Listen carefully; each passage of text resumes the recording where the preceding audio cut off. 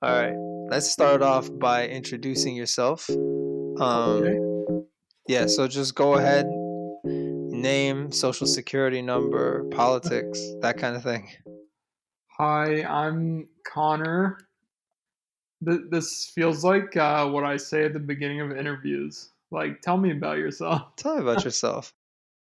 I have worked in a few different industries, and probably the one that's the most interesting in terms of what we're going to talk about is the tech industry. I saw a few different factories in China. I saw what it takes to build the products we use every day. And I think I kind of realized that these products aren't really worth the work that goes into them. And that kind of jaded me a bit. And now I'm kind of trying to figure out what I want to do. How was that? Fair enough. That's good. That's good. What's your main political stances? Just like a quick overview. Okay, so I'll just do hot or not, okay? So Israel, not. That's like 80% of it. That's 80%. Yeah, I mean, honestly, I want to touch on this later, but I'm absolutely down to be a single issue voter. There's Yeah. nothing wrong with that. You know what I And mean? Yeah, I mean, everyone makes fun of them like I'm a single issue voter. If your issue is justice reform or not giving aid to like dictatorships and autocracies, yeah, that's a good yeah, single issue. like if any issue is a good single issue to vote on, one of them is Israel because it's just such a good litmus test for politicians and what they Yeah. actually care about, whether they care more about something that's objectively good versus something that they're just getting paid to support. So I Absolutely. think That's a good point. for me personally, that issue is probably the thing that really got me engaged politically Hmm. or at least into politics because growing up it was definitely one issue that I disagreed with my friends on, and that kind of opened the door into everything else I believe now. Yeah. Yeah, for sure. I'm pretty aligned with you. I would say for the most part, I'm pretty leftist. One thing that I differ with others on is gun control. I differ with a lot of leftists on that. A lot of them are pro gun, and I am not. I've seen what guns do when even given their primary function that's in the Constitution or in the Second Amendment, which is to bear arms against like a tyrannical government. Right. You're not always going to have a tyrannical government. Like eventually those guns are going to find their way to crime. Like I'm talking like Libya. You know what I mean? Libya, you go to any country that's like gone through a revolution or a civil war or anything, those Right. guns eventually kind of end up killing civilians. And in countries where you haven't had a civil war, like recently, like America, Mhm. they're only killing civilians. You know what I mean? Yeah, So, I'm kind of the opinion that police should be disarmed as well. oh, 100%. I think 100%. I think ideally what you would have in Canada or the US is a very small portion of cops who deal specifically with violent gun situations that have guns, but 95, 99% of cops who are just beat cops don't have guns. And I think Yeah. that would help a lot of people feel safer and it would make them feel like they don't need guns themselves to defend themselves. Yeah. I mean, if the people who are defending you have guns, it's hard to make the argument that to defend yourself, you don't need a gun, Yeah, you know? exactly. And that's aside from the idea that I think the entire institution of policing should be kind of disbanded and rebuilt from the ground up. Hmm. Um, I mean, apparently the police institution started by keeping slaves in place. That's what it was. It was Really? designed to catch runaway slaves. Yeah. So Didn't the know that. institution started from racist roots. And Right. Well, good thing it's not racist at all anymore. yeah, exactly. Like even to this day, I think it's one of the few industries I can have diversity in any industry, but it's one of the few industries where you'd be surprised to see diversity. I think. I don't know if this is bigotry, like self-hating Arabness or whatever, but when one of my Arab friends was like, "I want to be a cop," I'm like, "Why? Why are you going to be a traitor like that?" Race You know? traitor. Nah, Yeah, honestly, man, as long as I am killed by a female girl boss cop, I'm okay with it. oh, okay, yeah, that's definitely that's touching on diversity. You know what I mean? I think that's you're Yeah, exactly. contributing to a better world by Yeah. getting shot by a female. So, coronavirus, how's that going? It's going good. It's going good. I mean, it's kind of been insane. Like I'm one of the lucky ones where I've been working from home, Mm. but it's been quite ridiculous the widespread effect that this has had on every facet of society. And it just took every single problem and every single kind of suspicion or question that I think a lot of people have had and kind of buried in the back of their minds because they're like, whatever, it's just the way it is. And it brought them straight to the surface. You know, Yeah. I would be pretty surprised if people looked at automation and industrialization and thought, okay, so we're making the same amount of things with fewer people. How is that going to be sustainable? You know what I mean?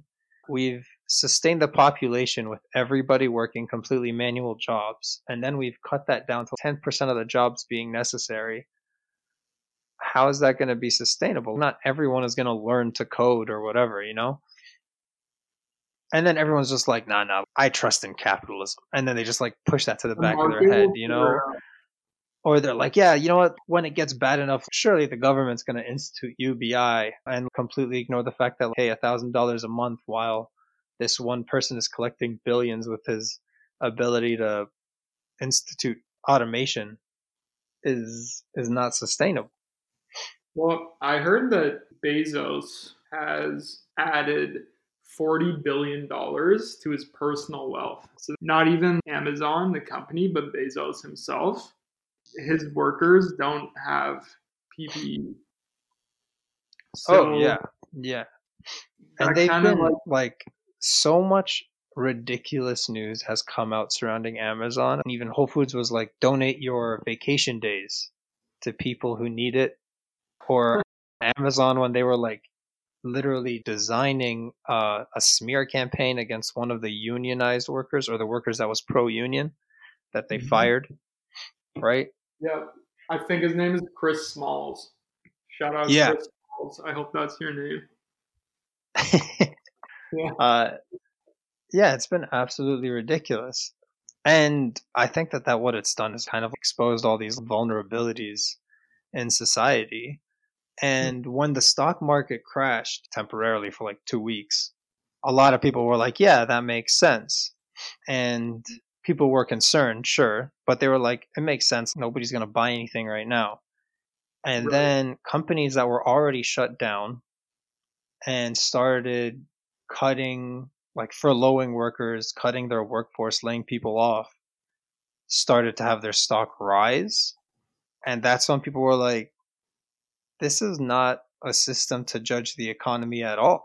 But I hope that's what people are concluding. I mean, you can't judge the economy if the same week you have 25 million people unemployed or something like that, or 17 million people unemployed. You can't have the stock market rise. Who's generating that wealth? Whose wealth is it? You know, Well, who's it going to? yeah, I think what people need to realize is that we're seeing two very different metrics right now. One is unemployment and one is the S&P 500, for example. So, unless you have the majority of your money in the market, you're not benefiting from what's happening. And that's something like 80% of Americans and Canadians. So, when you're told that things are going okay because the stock market is going up, that's not really the whole story. Yeah. I mean, I don't know if it's astroturfing. Obviously, I have no proof. I have no proof that it's shilling. It could very well just be people earnestly believing this. Hmm. But every time something comes out about how these hedge funds have increased their value by billions of dollars, people on Reddit, and that's like the social media site I mostly use. I'm sure you could tell just Same by here. the way I talk. Um, but people on Reddit are saying like, "Oh yeah, a lot of that is like 401ks and pension funds." And it's like, "Nah, man, 85% of the stock market is owned by 15% of the population." You know, Yeah. these billions are not going to trickle down to you just because they tied your 401k into it. And Laying off 100,000 employees at Disney and getting $1.5 billion in dividends over however many shares Disney has, those like extra $3 in your bank account are not going to help you, man. if you become part of that unemployment number, guess what happens to your 401k? It tanks. I mean, you lose it. Yeah. You have to start digging into it, you Like know? it's amazing to me that these people do not benefit in the slightest, if at all, from these things, but they defend them. It's like the same thing with becoming a billionaire, right? Unless you're a billionaire, you shouldn't support billionaires. You shouldn't Yeah, you shouldn't 100%. aspire to be one because the level of exploitation and dirty dealing you need to partake in to get there is not worth the money for any decent regular person. Yeah, exactly. And it's kind of ridiculous because even the concept, I mean, I know this has been part of the social media discourse a lot, but it's such a large number. It's unfathomable how I can picture what $1 million looks like. It's like, all right, it's a house in Toronto. That's $1 million. But $1 billion, 1,000 of those, like, and like you can literally take away 99% of a billionaire's wealth or a multi-billionaire's wealth. You can take away 99% Hmm. and they would have $10 million, Yep. which is more than anyone. And no one's suggesting take away 99% of a billionaire's wealth. $10 million, like sure, but still, like, can you imagine being at a point where if you lose 99% of your money, you're not homeless? Like, that's nobody's life. That's only a billionaire's life. You take away half of their wealth and their lifestyle doesn't change at all. At that point, you're like over $500 million. I mean, maybe I'm not imaginative or I'm not creative enough, but at that point, I don't think your lifestyle even changes. Yeah, but they need all that money so they can build rocket ships and take us to Mars. To take themselves to Mars. What does it say that people like them are exploiting this planet so much that they need to go to a different planet? And it's like we need to Did you leave see? this planet because of the things I do. So I'm gonna build this thing with the money I'm getting from exploiting the planet and leave. But that's the idea. Is if we're always trying to make people money, someone's gonna get the short end of the stick. That always happens. There's no way where everybody gets more money at the same time. You Yeah, know, the way I like to think about it is everyone's obsessed with growth, right? If your company isn't growing, it sucks. If your investments aren't growing, you suck. But we live on a finite planet. So if we have like infinite growth forever, something's got to break. And I think that's kind of what we're seeing now or starting. yeah, I think that's one of the things that coronavirus has exposed is it's shown how much of the stuff that we took as part of the system and expected is absolutely non-essential and useless. The instruction that was given out with this coronavirus wasn't even that deep. It wasn't so stringent that it was like everybody just buy oatmeal. So just buy the stuff you need. Mechanics are still open. Doctors still open. Buy the stuff you need. Grocery stores are still pretty stocked with 20 types of pasta sauce that you need. You know what I mean? So many people have seen like just how absolutely non-essential car dealerships, iPhones, retail stores are. And investing the entire economy around these is absolutely ridiculous. Mm-hmm. Investing the entire economy, your entire infrastructure, your pensions, all of that is all based around the stuff that nobody needs. Everyone could literally make a decision to not use most of these things or like use them to the bare minimum and their lifestyle wouldn't change. And that alone could like just tank the entire infrastructure. Yeah. And that's crazy. You guys are literally being propped up not by like actually providing stuff that people need, but just by telling them that they have to buy it. It's like this weird circular logic that doesn't make any sense. Yeah. Yeah. I really hope these last few months and the coming months will really get people to start questioning all these things that they've been told are true and all these assumptions we have in this society. Yeah, absolutely. Absolutely. I mean, one person was making a point. Nobody's born a capitalist. You tell a 7-year-old kid, hey, do you think this sick kid should go to the doctor? They'll say yes. The little kids are going to ask, it's like, hey, why is that man sleeping on the street? No one's born saying, ah, man, that dude probably should have got a better job. Should have learned to code. No one's born saying that. In Vegas, they had a parking lot painted so that homeless people could sleep 6 feet apart. Mm-hmm. And Vegas is full of hotels. It's full of empty hotels. So I'm hoping that people will start to see how arbitrary the living conditions of most of us are. Yep. You know, And how like, fragile too. yeah, how fragile. It's so ridiculous to me that people are literally sleeping in the parking lots of hotels, of empty hotels. Yeah. That's you cannot tell me like that's not a choice by somebody. That is arbitrary. It's not like the hotels are full. It's not like there's no space. Our construction crews can't keep up. It's completely 100% a choice by somebody, whether it's the government for not regulating it better, or whether it's the owner of the hotel for not recognizing the situation and rectifying it. Whatever it is, like it's 100% like just completely arbitrary, relying on somebody else. If you still think nothing should change after the last 2 months, like you're an idiot. Yeah, yeah. There's been so much selective reporting about it. Like African Americans dying at a way higher percentage than the national average. AOC's district is getting absolutely destroyed. A lot more of the labor and a lot more of the people who are living paycheck to paycheck are unfortunately those vulnerable people of color. They're essential workers. They don't have the choice to be safe. There's always been, like with regards to African Americans having generally worse healthcare, that's not just an employment thing.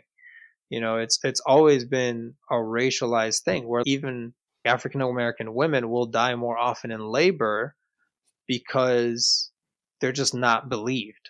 They just don't believe them. You know, they'll come in with symptoms and they'll just be like, stop lying. And that's been completely underreported outside of a couple of like, oh, hey, here's a weird anomaly that we've noticed type of thing. It's not been reported in the way that's like, oh, the systemic issue that's always existed has been exacerbated by this situation. Yeah, well, Like, another thing to look at is okay, say you were against Medicare for all before coronavirus. You got health insurance from your job and you liked your doctor or whatever. Now you've been laid off because of coronavirus. Are you going to change your stance on Medicare for all? there's been a weird, complete lack of reflection about it. Mm-hmm. I haven't seen a growing movement because of it. The only protests I've seen, and this has been kind of disappointing, but also commendable, the only protests I've seen have been from the right saying they want to go back to normal and they want their rights back. And I appreciate that it's really stupid to protest right now. Don't get me wrong. I appreciate that you should not be going out in groups asking people to cough in your face because you think it's a hoax or because you think it's your right to get sick if you want to or whatever. But I really want like a movement to be built off this a little bit more, in that even bringing over like not just other left leaning people, but also bringing over independents, bringing over people who see the inherent injustice in the system, even if, let's say, their perception of it is completely incorrect or their perception of the solution is incorrect. As long as they see the injustice or they see the weird disparity in it, yeah, I think that's enough. So many people were making fun of those celebrities for singing that song, Imagine, I think it was, by John Lennon or something. And it's like, go beyond it. Take it a step further. Recognize the absurdity of that being the action that some people think will help. Yeah. Well, like you should. My take is that if this wasn't an election year, people would be protesting against Trump and stuff. But this year, they can vote Democrat and they think Joe Biden will save them. But guess what? Joe Biden's not going to save you. The issues we're seeing now aren't because of the coronavirus. They're just kind of like boiling up to the top right now because of it. Yeah. But we're always there. And, Biden said himself, under his presidency, nothing will fundamentally change. That's verbatim. Yeah. Yeah. And I think one of the biggest examples of that is the number of things that Joe Biden seems to be taking out of Trump's playbook. Like, one of the first controversies was calling it the Wuhan virus or the China virus when Trump said that. And they're like, hey, man, calling it that or calling it the China virus is implicating Chinese people that are innocent, right? And not only that, it's validating racist assumptions and increasing xenophobia in the country. Like, there were a spike in reported hate crimes against Asian Americans because they're just like, hey, man, I think you have the virus, and we saw that in Canada too. But like, after Joe Biden came out with a video that said, hey, man, Trump wasn't hard enough on the travel ban against China. His video was, I think, correctly labeled as pretty racist. Joe Biden is campaigning to the right of Trump on some issues. I don't think that's a very good way to win.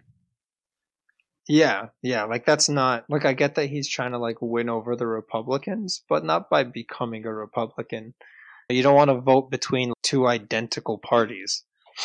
Mm-hmm. And even the video, when it came out, a lot of people called it out for xenophobia. And it was reminiscent of in 2016.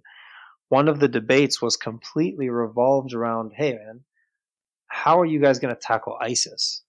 This is a country that has no health care, has no real social safety net.